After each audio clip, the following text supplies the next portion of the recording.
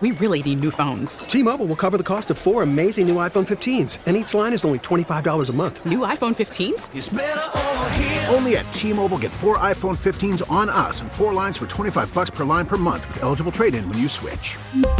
Minimum of 4 lines for $25 per line per month with autopay discount using debit or bank account. $5 more per line without autopay, plus taxes and fees. Phone fee at 24 monthly bill credits for well-qualified customers. Contact us before canceling account to continue bill credits or credit stop and balance on required finance agreement due. $35 per line connection charge applies. See T-Mobile.com.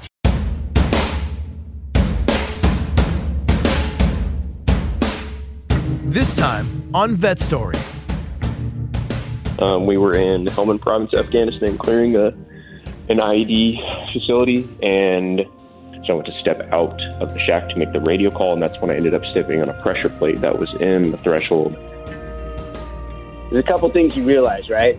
Surfers and military people think a lot alike. Mission-oriented. I thought it was fake at first. I was like, there's no way in the world that there's this much happiness in one single spot. You can feel the healing. Just said, go. And so I just paddled as hard as I could. And I feel it was a good sized wave too. I mean, I leaned forward and I dropped. You can feel the hope in people's lives because they're having these tiny little shifts in perception. What's up, and welcome to another Vet Story. I'm your host, Phil Briggs. Now, today we'll hear about the one thing that could make an Army Green Beret surrender. Now, I'll warn you, some of this audio is hard to hear. It's a little troubling.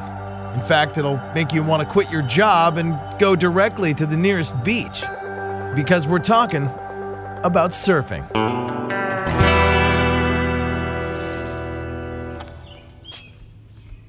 Now, to demonstrate the awesome power of Mother Nature, let's just start by comparing the sounds of my day so far. Each day starts in the suburbs of Washington, D.C. Then I start my truck.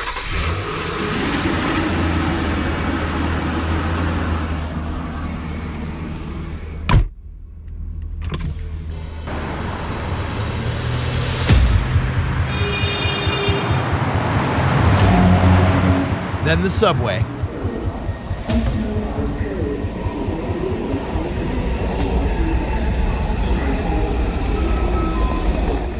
Then the walk down the city streets to the office.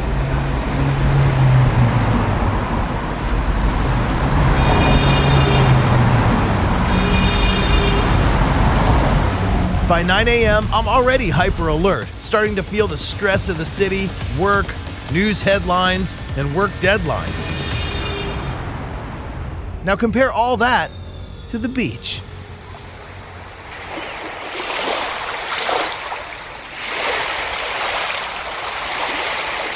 This is where our story today will take us. But we start years ago in Arizona. My name is Caleb Brewer. I'm a retired Army Sergeant First Class and served all over the place. That's awesome. All right, tell me about yourself. Just tell me about where you grew up, what made you want to join the Army? Okay, so I was born and raised Tucson, Arizona. Went to a college prep high school, obviously getting ready to go to college, and started the University of Arizona as a mechanical engineering major. Very quickly found out that was not for me, nor was I mature enough and ready enough to go to college. So I ended up dropping out and kind of floated around for a couple of years doing odds and ends, different jobs here and there, and decided that I needed a little bit more in my life. So I had a buddy who was in the military and ended up joining the Army as an intelligence analyst, more along the lines of getting a security clearance and some good college education after the Army. But while I was there, I ran across a buddy that had this book called Get Selected for Special Forces, and the title just drew me in right away. And so I started reading it and initially realized I made a huge mistake. That's what I should have done right out of the get-go. So I made it kind of at that point in my mind, I needed to go there and I needed to do those things and be with those guys because they were some pretty hard chargers. So I made it a goal, but the goal kind of went to the back burner very shortly after because our unit got orders to go to Iraq in 2007, and then we ended up deploying in 2008. So I went there, served for 1 year in Baghdad, doing intel work, which is pretty important, but it really wasn't my cup of tea because I'm not a desk guy. And that goal kind of resurfaced, and a small group of friends and myself started training to go to selection. And when we got back from Iraq in 2009, transferred over to the 19th Special Forces Group and spent the next 3 years going through training. Had to go through a selection process, airborne school, leadership school, a smaller version of Ranger School, learned to speak Indonesian, learned to work on satellite radios, and then graduated and earned the Green Beret in 2012. And then from that point on, it was game on. It was shooting schools, deployments around the world, training with different militaries, climbing mountains, doing all kinds of stuff, jumping out of airplanes. It was awesome. And then in 2015, we ended up going to Afghanistan at kind of an interesting time in the war because the war had just ended and it was a contingency operation.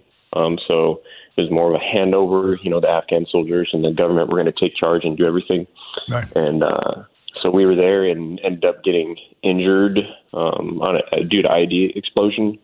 And then I've been retired since 2016, December 2016. Green Beret, always interesting. It's a much more complex and much more diverse role. I think of, the spec op teams like the Navy's got SEALs. That is like a fist punch. We're inserting a team that's just like we need a targeted strike and we need an objective accomplished, and it's in and out and it's fast. Green Berets, that's more of like a long-term game, right? They insert you guys sometimes and you are to be establishing communications and developing a relationship and helping, what's the standard term we hear? Advise, train, and assist, right? Yeah. It's so ambiguous, but yeah.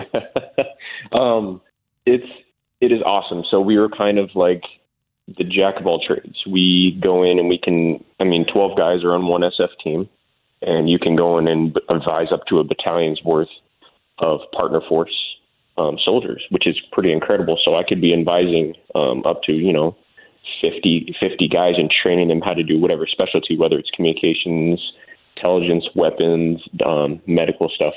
And so you're like a quintessential force multiplier, which is awesome. Since you go into the environment, whether it's austere environment, whether it's a friendly environment, plan accordingly, and you use them, work through them, by, with, and through them to help them achieve their objectives and our objectives. It's to me, there's nothing better, to be honest with you, because we can do almost everything. Wow. Such a tribute and a testament to the power that is the American forces and, most certainly the Green Berets, because we can go in and not nation build, but you can go into a village, like you said, and especially if it's a friendly one, like you can go in and literally help them pick up themselves and really get a more functioning town. You can help with the engineering. You can help with just all the systems that a village will need to be more successful and self-sustaining. Now, it is not without its hazards. Talk to me about the day you'll never forget, man. So, December 4th, 2015, a.k.a. my 31st birthday, we were in Helmand Province, Afghanistan, clearing an IED facility, and I was leading a small group of commandos, and it was kind of close to dawn, and so usually what happens at that time is the Taliban starts fighting because they don't have typically night vision capabilities.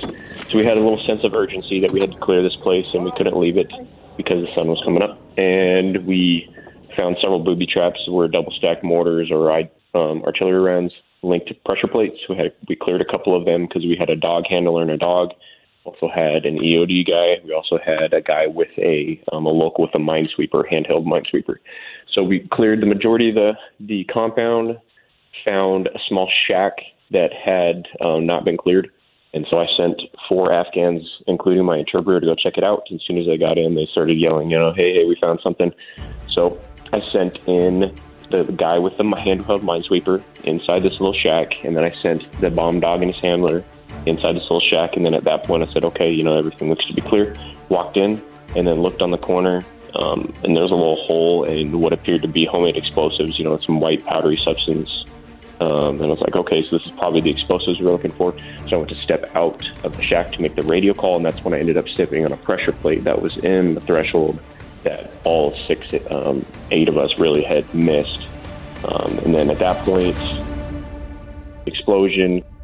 Saw the extent of the injuries, and very, very quickly my team came to my aid. I mean, within 30 seconds, which was pretty incredible. And started administering aid and called for a medevac helicopter. And then at that point is when there started being active gunfights. My team had to fight off some guys to create some space.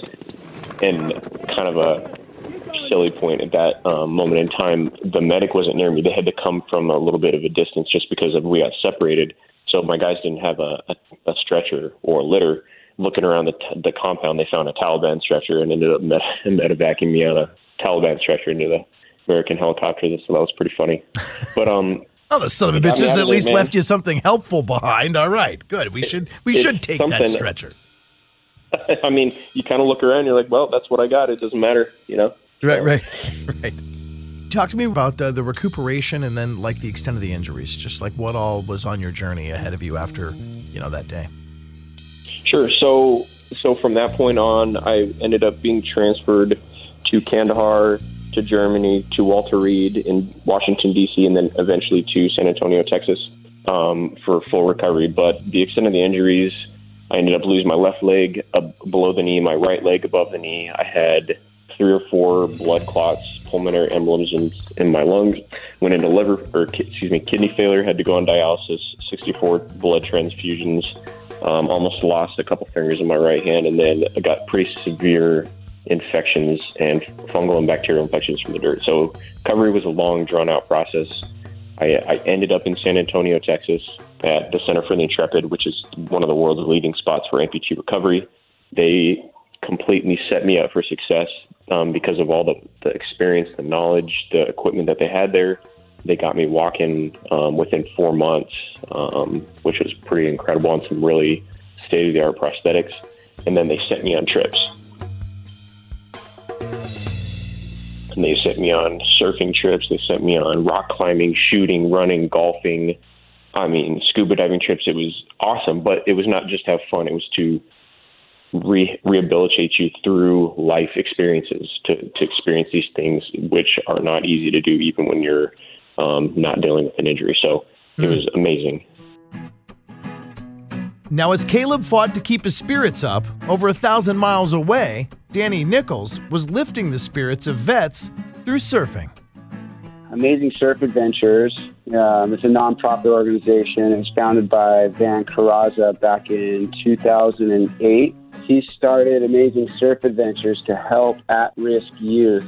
The funny thing is Van and I used to surf together, back in the day when I was coming up as a professional surfer, and he was kind of at the tail end of his career as a professional surfer.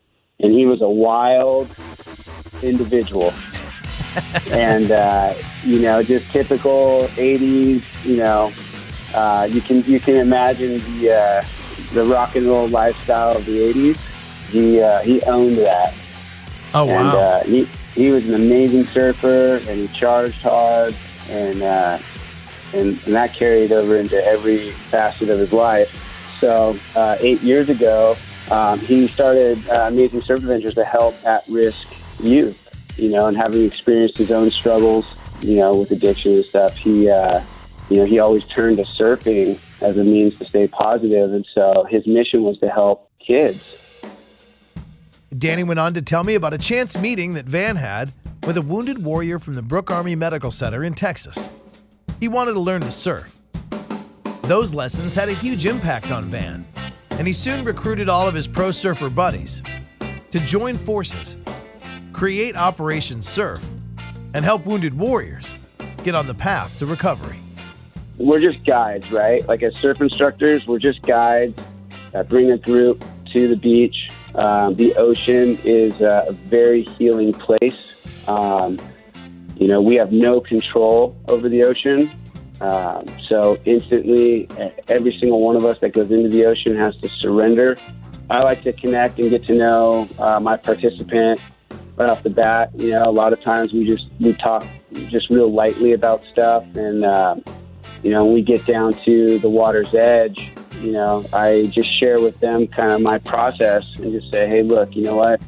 We're at the water's edge. The earth is, I think 73% water.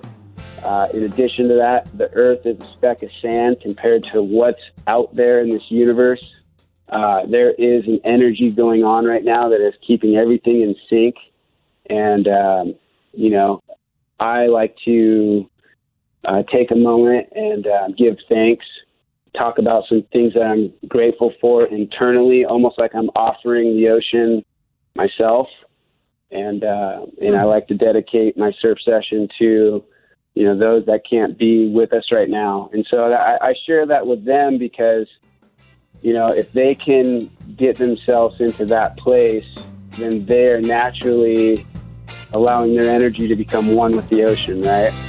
But exactly how do a bunch of pro surfers make veterans, who are oftentimes missing limbs, feel comfortable in an unforgiving and unpredictable ocean?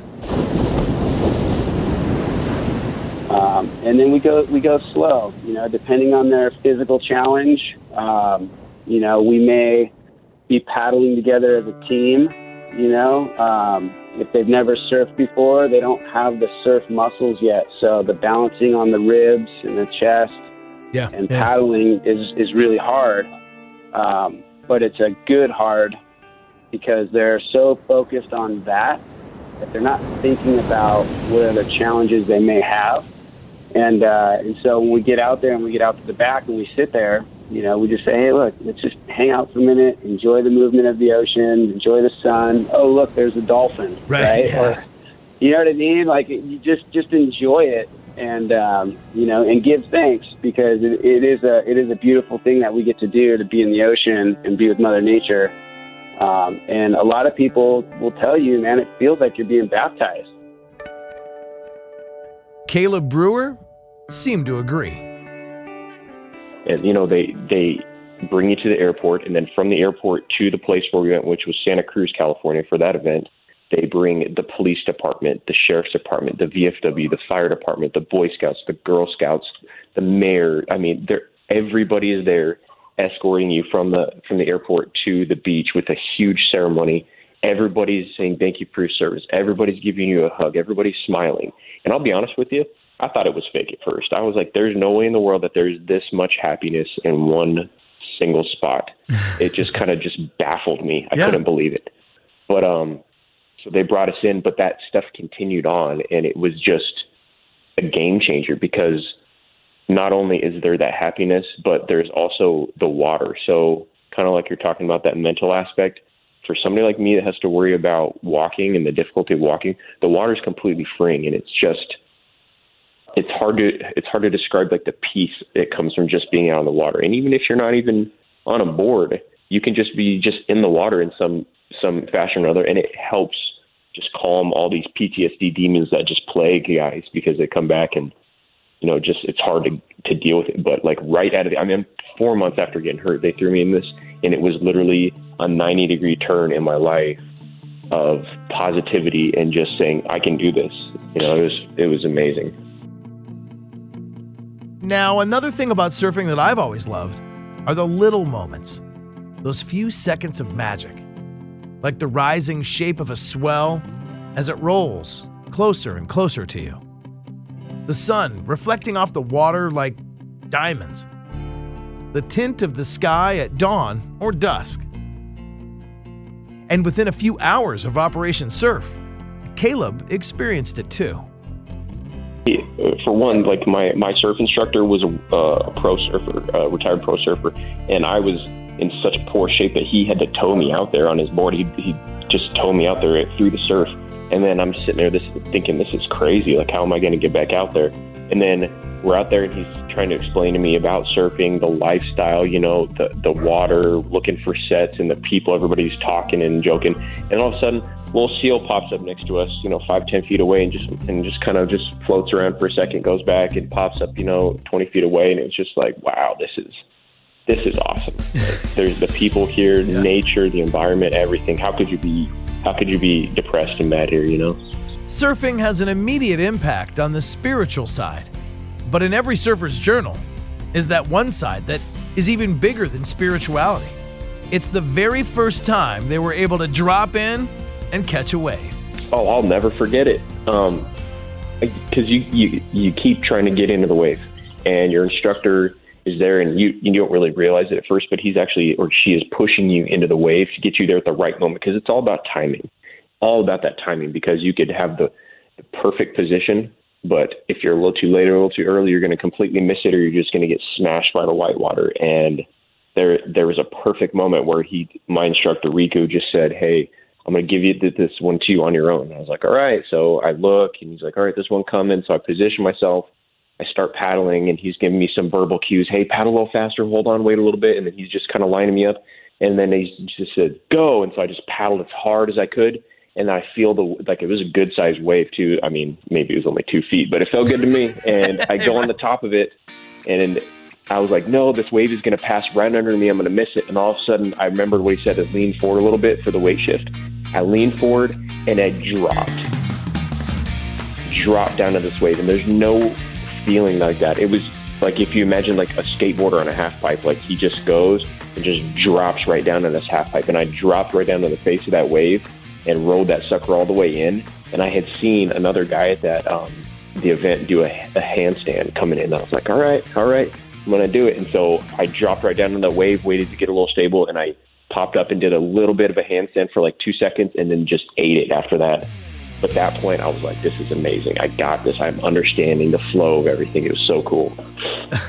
That is so great, brother. And trapped here in my office building in Washington, D.C., I got to say, it's addictive every time. I talked to Danny last week. I talked to you this week. I'm literally counting the days down till I go on my annual beach vacation, because the moments stay with me for the rest of the year. The serenity, the peace, the when the board picks up and I know Mother Nature's just got me, and I'm and I'm just moving, dancing on the sky above this water. It's just so much fun. Tell me about how these moments now, you live in Arizona, so you don't get to surf a lot. Yeah. How do these moments stay with you throughout the year? Do you observe trips to the beach, or do you just kind of try to get your mind right, and like when stuff gets stressful, remember those flashpoints and those emotions you had out on the board? I mean, I would say absolutely all the above. So for one, I'm trying to make an effort to come to Operation Surf as much as I can in a volunteer capacity. I went a couple weeks ago. They had a Huntington Beach event. And then last year I went. The biggest thing to me is the combination of surfing and the people. And I've been to some other events with different organizations that have been pretty powerful, but the people and the water are what make this, to me, just stand out as the best. And that's like straightforward. That's no BS. The people, like you said, Danny, Van Carrazza, there's people like Jez and Riku, and there's tons of people there that come, and they've been coming there for years, 8-9 years, to volunteer to be part of this. And then they create like this ripple effect.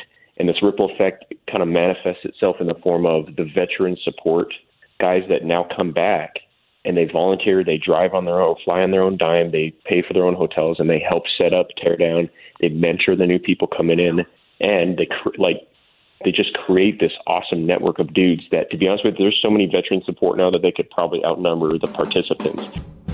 Retired Army Green Beret Caleb Brewer currently lives near Tucson, Arizona, but he makes the commitment to travel to surf whenever he can. Danny Nichols can be found on Huntington Beach, surfing, and at the water's edge, giving thanks. You start to realize that, those are life lessons. Whether you're driving in a car, or you're at the DMV, or you're at the mall with your family, you just got to surrender and go with the flow. And Operation Surf can be found online at amazingsurfadventures.org. I'm Phil Briggs, and I can be found in Washington, D.C. each week making Vet Story. And each week wishing I was on the beach with nothing to do but surf. Until next time, I'll talk to you again on another episode of Vet Story on connectingvets.com.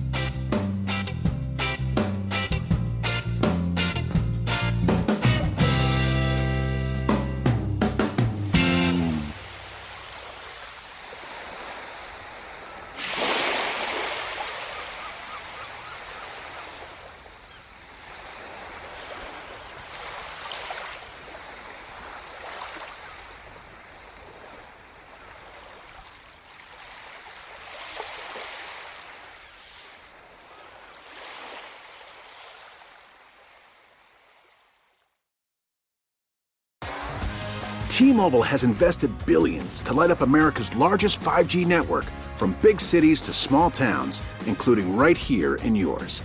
And great coverage is just the beginning. Right now, families and small businesses can save up to 20% versus AT&T and Verizon when they switch. Visit your local T-Mobile store today.